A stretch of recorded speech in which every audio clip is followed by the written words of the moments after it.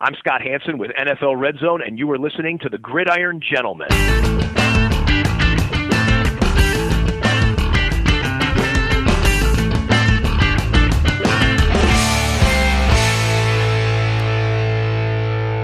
Hello and welcome to a very special Gridiron Gentleman podcast. It is the episode we've all been waiting for. We are going to our deep dive on the Chicago Bears.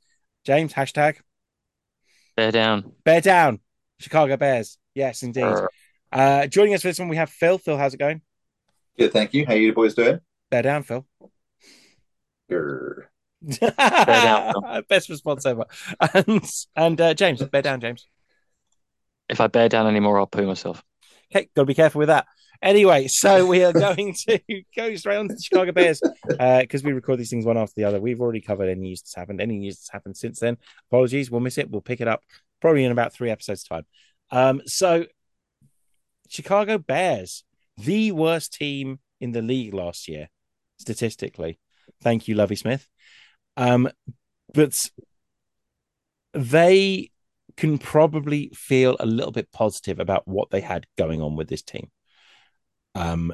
Justin Fields, we were talking about last episode, they're going to live or die by whether Deshaun Watson's going to be the guy. Justin Fields actually has some talent surrounding him this time. They have completely renovated the offensive line. Still got the likes of Braxton Jones, Tevin Jenkins, Cody Whitehead there. But the right-hand side, you've got Nate Davis and Darnell Wright as well. That should improve things. Darnell Wright, who apparently did some training with the wide receivers, apparently, because he's that athletic. That came up this week, which is bonkers. That's cool. Not quite what happened. What happened? Explain, because I only read the headline. I've been very busy. So what actually happened was he accidentally picked up the wrong dietary program and workout. Okay, that's even worse. And it took the first few weeks of camp, he had been eating the wide receiver diet and doing a wide receiver workout, and he had lost a significant amount. That's awful. That is awful. It should have occurred to him at some point that there was no bulking up and there wasn't a lot of lifting, just lots and lots of cardio and resistance. They really want me to slim down, don't they? Well, maybe they want to run with Justin Fields up the field. Yeah. Like, what we're going to do is you're going to run in front of Justin up the field. So you're going to need to be quicker this season, okay? Okay. Why am I with a weight sled tied to my waist? Why? Yeah. Running back. Yeah. Well, last year he'd immediately shoot to the depth chart, the number one on the depth chart for the wide receivers as well. This year it's slightly different. God, what a segue. Well done, Dan. Great job. This year it's slightly different. DJ Moore was part of the trade for the number one overall pick last year for the Panthers to move up, which was a great bit of business, I think, for the Bears. They also get the Panthers' number one pick next year, so they've still got 2 picks. I think they're in a great situation if it all goes wrong, if Justin Fields isn't the right guy, because they can still go ahead and try and pick up a quarterback next year. They've got capital to move around in the draft next year, which I think is pretty important. I think we'll save Justin Fields till the end of talking about the offense, because I think he is easily the most exciting piece on this team. But we are looking at now something that is vaguely reminiscent of an actual wide receiving group on the Chicago Bears. Yeah.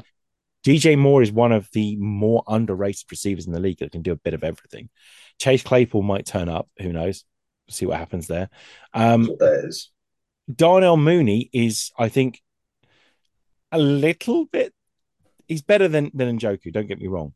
But there is that element of he's going to be good at some point, honestly. And by all accounts, Tyler Scott is proving to be a worthwhile addition as well for the Bears. Then a number of players in the background. Velus Jones probably won't make the team. I would imagine. Equanimous Brown. Sorry, James, what did you say? Well, Velus Jones is 50. Yeah, he's 50, exactly, yeah. He's older than Ian Every Day I Write the Book, the original book the first book that was ever written. But yeah, Equanimus St. Brown as well is he's one of those guys that just turns up when you need him to at random times on like third down. Like he's not going to set the world on fire, but he's a great pickup. So yeah. You know what? I think they've signed him purely for intel. Yeah, with his brother and the Packers. You look as well. It's like Equanimus St. Brown. It's Dante Pettis. It's like a long list of guys who were picked in the third round 2 years ago. Yeah, or 3 years ago. It is, yeah. Well, they were their number one receivers last year, James. So it has improved slightly at least. And then I quite like what they've got at tight end. Cole Kmet, I think, has been very good, particularly last season. I thought deserved his contract extension that he just signed. And Robert Tonyan, I think, is one of those guys. Is one of those guys that does enough, and I think now settling into like a number 2 role is probably advantageous for him. Yeah. So, he was very much just a sort of safe pair of hands in Green Bay. Yeah. Just he can block well. He can catch a pass if you throw it to him. He won't necessarily get you any yards after he caught it. But if you need a short down or something like that, he's safe. You don't have to worry about him dropping it or fumbling it or making a mess.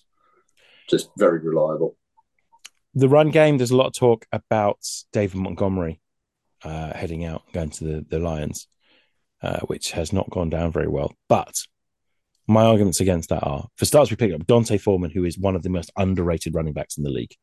Just consistently gets yards. And we had Khalil Herbert as well, who has been excellent as well. And I'm not being funny, but neither of them were our number 1 running back last year anyway, because that was our quarterback. So it's like, I'm not that worried about David Montgomery going. I think he's a very talented player. But if it came down to whether we'd pay him or not, and we can replace him with D'Onta Foreman, then I would much rather do that. Yeah, I think Khalil Herbert was a good compliment. I think in the games where he had like between 8 and 13 carries, that was kind of the sweet spot for him, where he was able to rip off big chunk plays. So he was a nice sort of something nice to stir into the pot. I don't see him being an RB1 though. No, he is on depth. I think Foreman might take the lion's share of those snaps.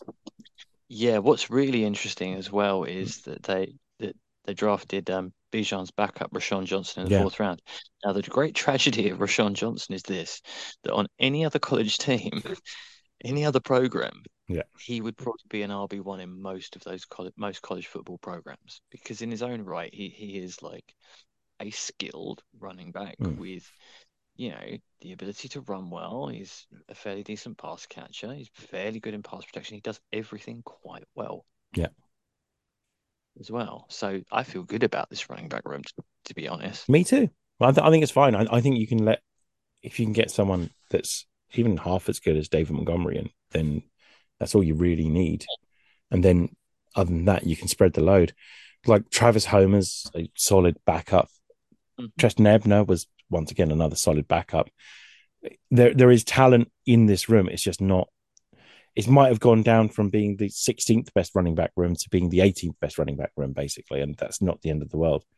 So yeah, that's not. Yeah, I mean, it all comes down to the quarterback, really. Justin Fields last year was phenomenal on the ground, and showed glimpses of what he can do through the air. Yeah.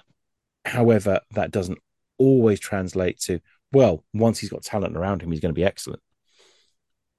I've got a good feeling, though. I've got a weirdly good feeling. I don't really want to ruin it for him. Sorry, Justin. I've just ruined the Chicago Bears season, everyone. Apologies. But I've got a feeling he can do this. I mean, when he came out of college, we weren't talking about how good he was on his legs. We were talking about his ability to make passes downfield. Yeah. So now I think this season... Ohio State offense. Yeah. Exactly. Yeah, okay. The Ohio State offense. Good point. It's a drop-back passing offense. And they executed to a high level in a drop-back passing offense. Yeah. But we know that there is historical evidence that he can do it. Yeah. It's just whether my only concern is that sincerely hope that last season hasn't damaged him. That is a concern. Broken him. Yeah. And whether and it's I hope that because that's become his fear response or his anxiety response to run. Yeah. I hope that that we now move to a place where he's able to show what he was as a college quarterback as well. If you can get that quarterback and this massive upside which just suddenly appeared from nowhere, and then it could be very special indeed. Yeah. Just quickly, here's a fun fact that's come up on my Instagram. JFK has only missed one Detroit Lions playoff victory. He has been dead for 60 years. I mean, yeah. Just a little drive-by whilst we're not even talking about them. Yeah.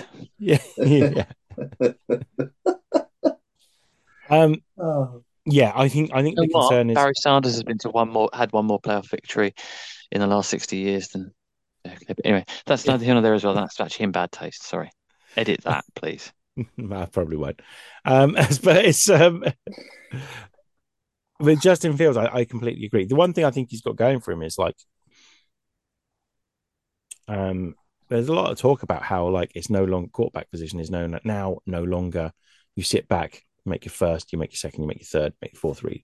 It's you make your first read, and if you can see an opportunity, maybe you do run, because actually running quarterbacks seem to get more yards that way. And so like I'm quite happy with the idea that Justin Fields is going to be looking at some large targets in the form of Robert Tonyan and Cole Kmet, and then his first read is probably going to be see if DJ Moore is actually broken free downfield. And if that doesn't happen, then everyone else is probably creating space for Justin Fields to actually do something with his legs. I completely agree, though, at the same time. Justin Fields, I think his supporting cast was insufficient. Oh, yeah. No question.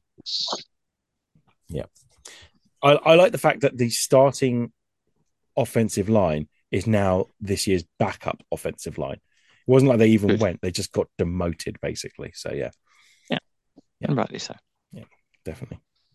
I think the key thing for him to try and pick up as a skill is that Patrick Mahomes thing.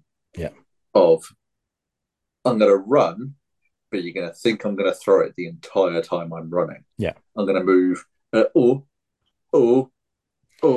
yeah. And the defenders are going to have to sit in that sort of hesitation because they know if I commit to him throwing the ball or if I commit to him about to run, so I kind of have to stand in this half, like, you can't fully commit either way because you don't know which one he's going to do. Is he going to beat you by running past you, or is he just going to launch it over your head? If he can start picking that up, if he can start doing those things, that could be really good. I think so. Yeah, completely agree. Because Justin Fields has the potential to be one of the best quarterbacks in the league right now. If he can add the strings to his bow, it's unlikely that he will become that. I think he'll become quite good, but he has the potential to be very, very good if he can add the strings to his bow that he needs to add to do that. Yeah. So it is curious to see what he's going to be like with actual surrounding talent, and Luke Getsy having like a full season, having had worked with him as well. I think that's going to be instrumental. Defense, I think, isn't the finished package. Personally, I like what they've done with their secondary. Their secondary is infinitely better than it was last year, and a lot of it comes down to just experience and actual playing time. So Jaquan Brisker and Kyler Gordon come in having had a full season under their belt last year. Jalen Johnson, I maintain, is one of the more underrated cornerbacks in the league. Tyreek Stevenson, I think, is an excellent pickup in the second round. I thought that was fantastic. So I like that. And Eddie Jackson's got a lot to prove. And there's a weird chance that Eddie Jackson, that probably the biggest household name on this secondary, might be potentially the weak link. I don't think he will be personally. I think he might. He's a funny one, is Eddie Jackson. So yeah, but I think it remains to be seen. What's weird about the Bears is how much they've invested in their linebackers. We've always thought this was weird when they picked up Tremaine Edmonds and TJ Edwards, like as the first players they picked up in the free agency. Nice one, Dan. Especially when Jack Sanborn had as good a season as he did last year as well. And then when they went and picked up Noah Sewell in the 5th round as well, on top of that, it feels like they're really overloading at linebacker. And I know this is something that Eberflus has loved it with the Colts as well. But then you look at what they've got up front, it's slim pickings. Travis Gibson was really good last year. In the middle, Justin Jones was pretty good as well. Andrew Billings is a backup on pretty much any other team, I think. So then that leaves Dominique Robinson, Rasheem Green, and DeMarcus Walker as alternative edge rushers. Edge rusher is undoubtedly the weak link on this Chicago Bears team. It does make me wonder whether they have been looking. The rumors are they were looking at like Chase Young because thoughts that he was not wanted anymore in Washington. But I think as soon as a solid, slightly older defensive end edge rusher kind of comes up, I think the Bears will probably be all over that. Really need the help. Yeah, it's just a shame. I think the only guy that would have been, I mean, if it weren't for the fact that they were in the same division, someone like Daniel Hunter, if they'd managed to snare him, God, yeah, away, that would have been incredible. But no, I get the sense that when they drafted Noah Sewell, what they've drafted him to be is a movable blitzer. Yeah. So that's possibly one solution to the problem. I also like the fact that they picked up Javon Dexter in the 2nd round. I have a funny feeling he'll be changing for a starting role quite soon. Yeah. He's going to have to. I see him win a starting role quite quickly. Yeah. I like the player a lot. Yeah. I think they're going to have to lean on their linebackers an awful lot, though. Like, that is clearly where they've invested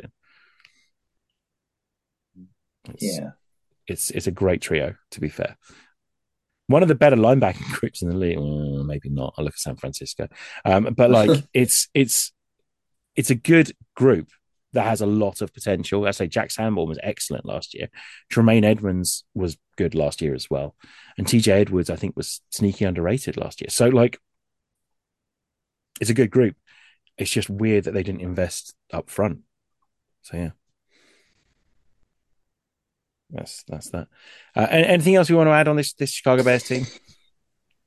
Yeah, just very quick cycle back to Justin Fields. Yeah. And just the dysfunction of the situation and some numbers that kind of spell it out. So in terms of like time to throw in the pocket, average time to throw in the pocket. So number 1 in the NFL was Joe Burrow with 2.4 seconds. Yeah.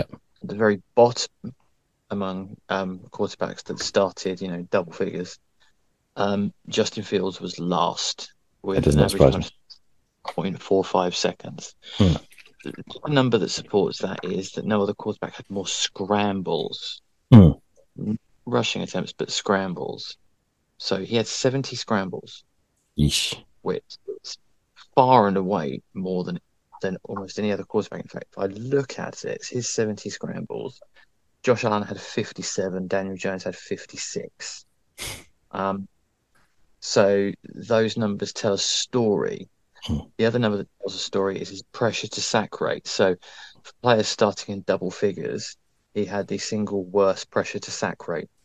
The players that had worst pressure to sack were Brandon Allen with 100%. He had one drop back and got sacked, basically. Nick Foles, 44%. Tyrod Taylor, Brian Hoyer, Nathan Baker Mayfield, Anthony Brown, Sam Ellinger, Jeff Driscoll, Deshaun Watson, Colt McCoy, Matthew Stafford, and Justin Fields. Yeah, that's not the group of people you want to be in. No. So those are all stats that are influenced by offensive line. Yeah.